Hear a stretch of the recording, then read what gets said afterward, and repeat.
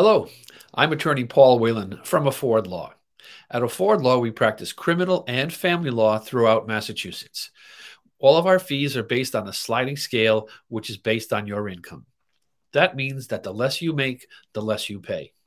I hope everything's going well for you today.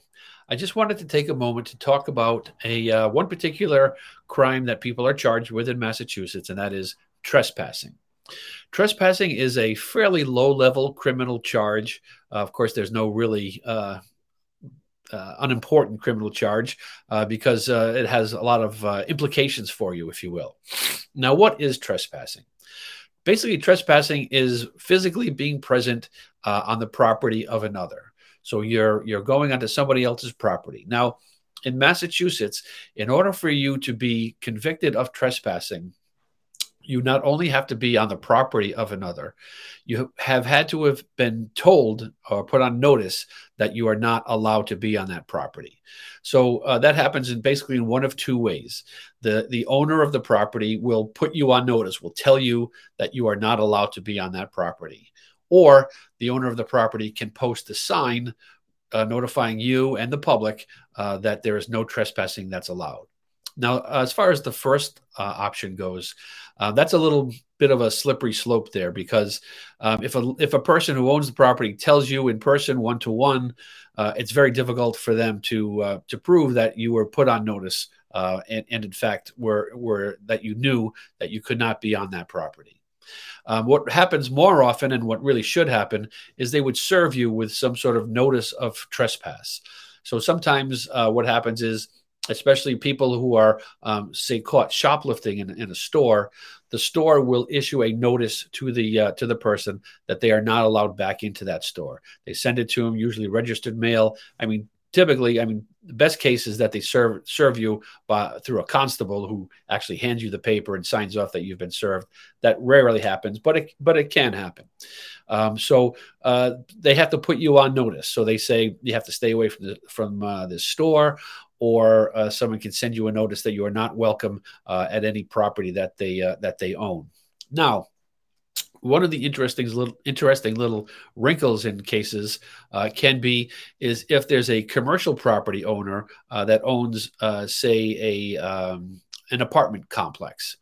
So the apartment complex say there's a particular apartment in that complex, and you want to go visit the person in that particular apartment. But for some reason, the owner of the property or the property management has sent you a letter or put you on notice that you are trespassed from being on that property. The question becomes, can you enter the property to go see this person? Here's how it kind of breaks down.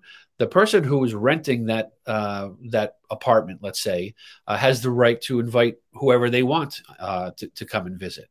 So they have control over that particular apartment.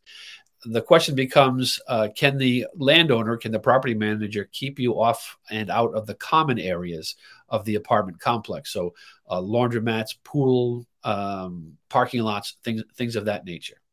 The law is that a property manager or an owner can keep you away from common areas in an apartment complex. So things such as a pool, they can keep you out of that, but they cannot stop you from going to visit a particular tenant that you want to go see, as long as the tenant wants you there, as long as there's no stay away orders or anything along those lines. That's a different story. But as far as a straight up trespass goes, you are able to enter the land. You can go on into the parking lot. You can use the hallways, which is also a common area, to get to the apartment to visit your friend, whoever it is that you're visiting there. So they can't keep you away from that. You cannot linger, however, in the common areas. So you can't go out to the pool and hang around by the pool, or stay in the parking lot for a long period of time, or loiter in the hallways, anything along those lines. That they can prevent you from doing, and that would be a criminal act. As I say, it's not the most serious crime that there is in the book. A trespass carries a maximum 30-day jail term with a $100 fine. It's not viewed as a terribly important crime. However, it's often used to force you to stay away and to get you away from a particular person or a particular property. So that's what a trespass is in Massachusetts. You must be put on notice that you are not allowed to be on that property, either by in person, or someone telling you directly, one to one, or through a sign. So if the landlord posted a sign, no trespassing, you can't go on that. You can't go on that property without the landowner's permission. So, as I say, at Afford Law, we do practice criminal and family law throughout Massachusetts.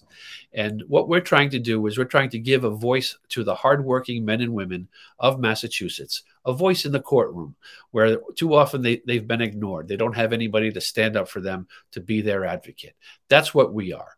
We want to be the attorneys for the hardworking men and women who don't qualify for a court-appointed attorney, but probably have difficulty hiring an attorney on the open market at the going rate.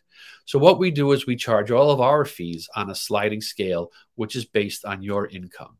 And that means that the less you make, the less income that you make, the less we charge for our services. We want to give as many hardworking men and women a legal representative, so that they can avail themselves of the rights that they have in the courtroom. At Afford Law, we're making justice affordable. Thank you.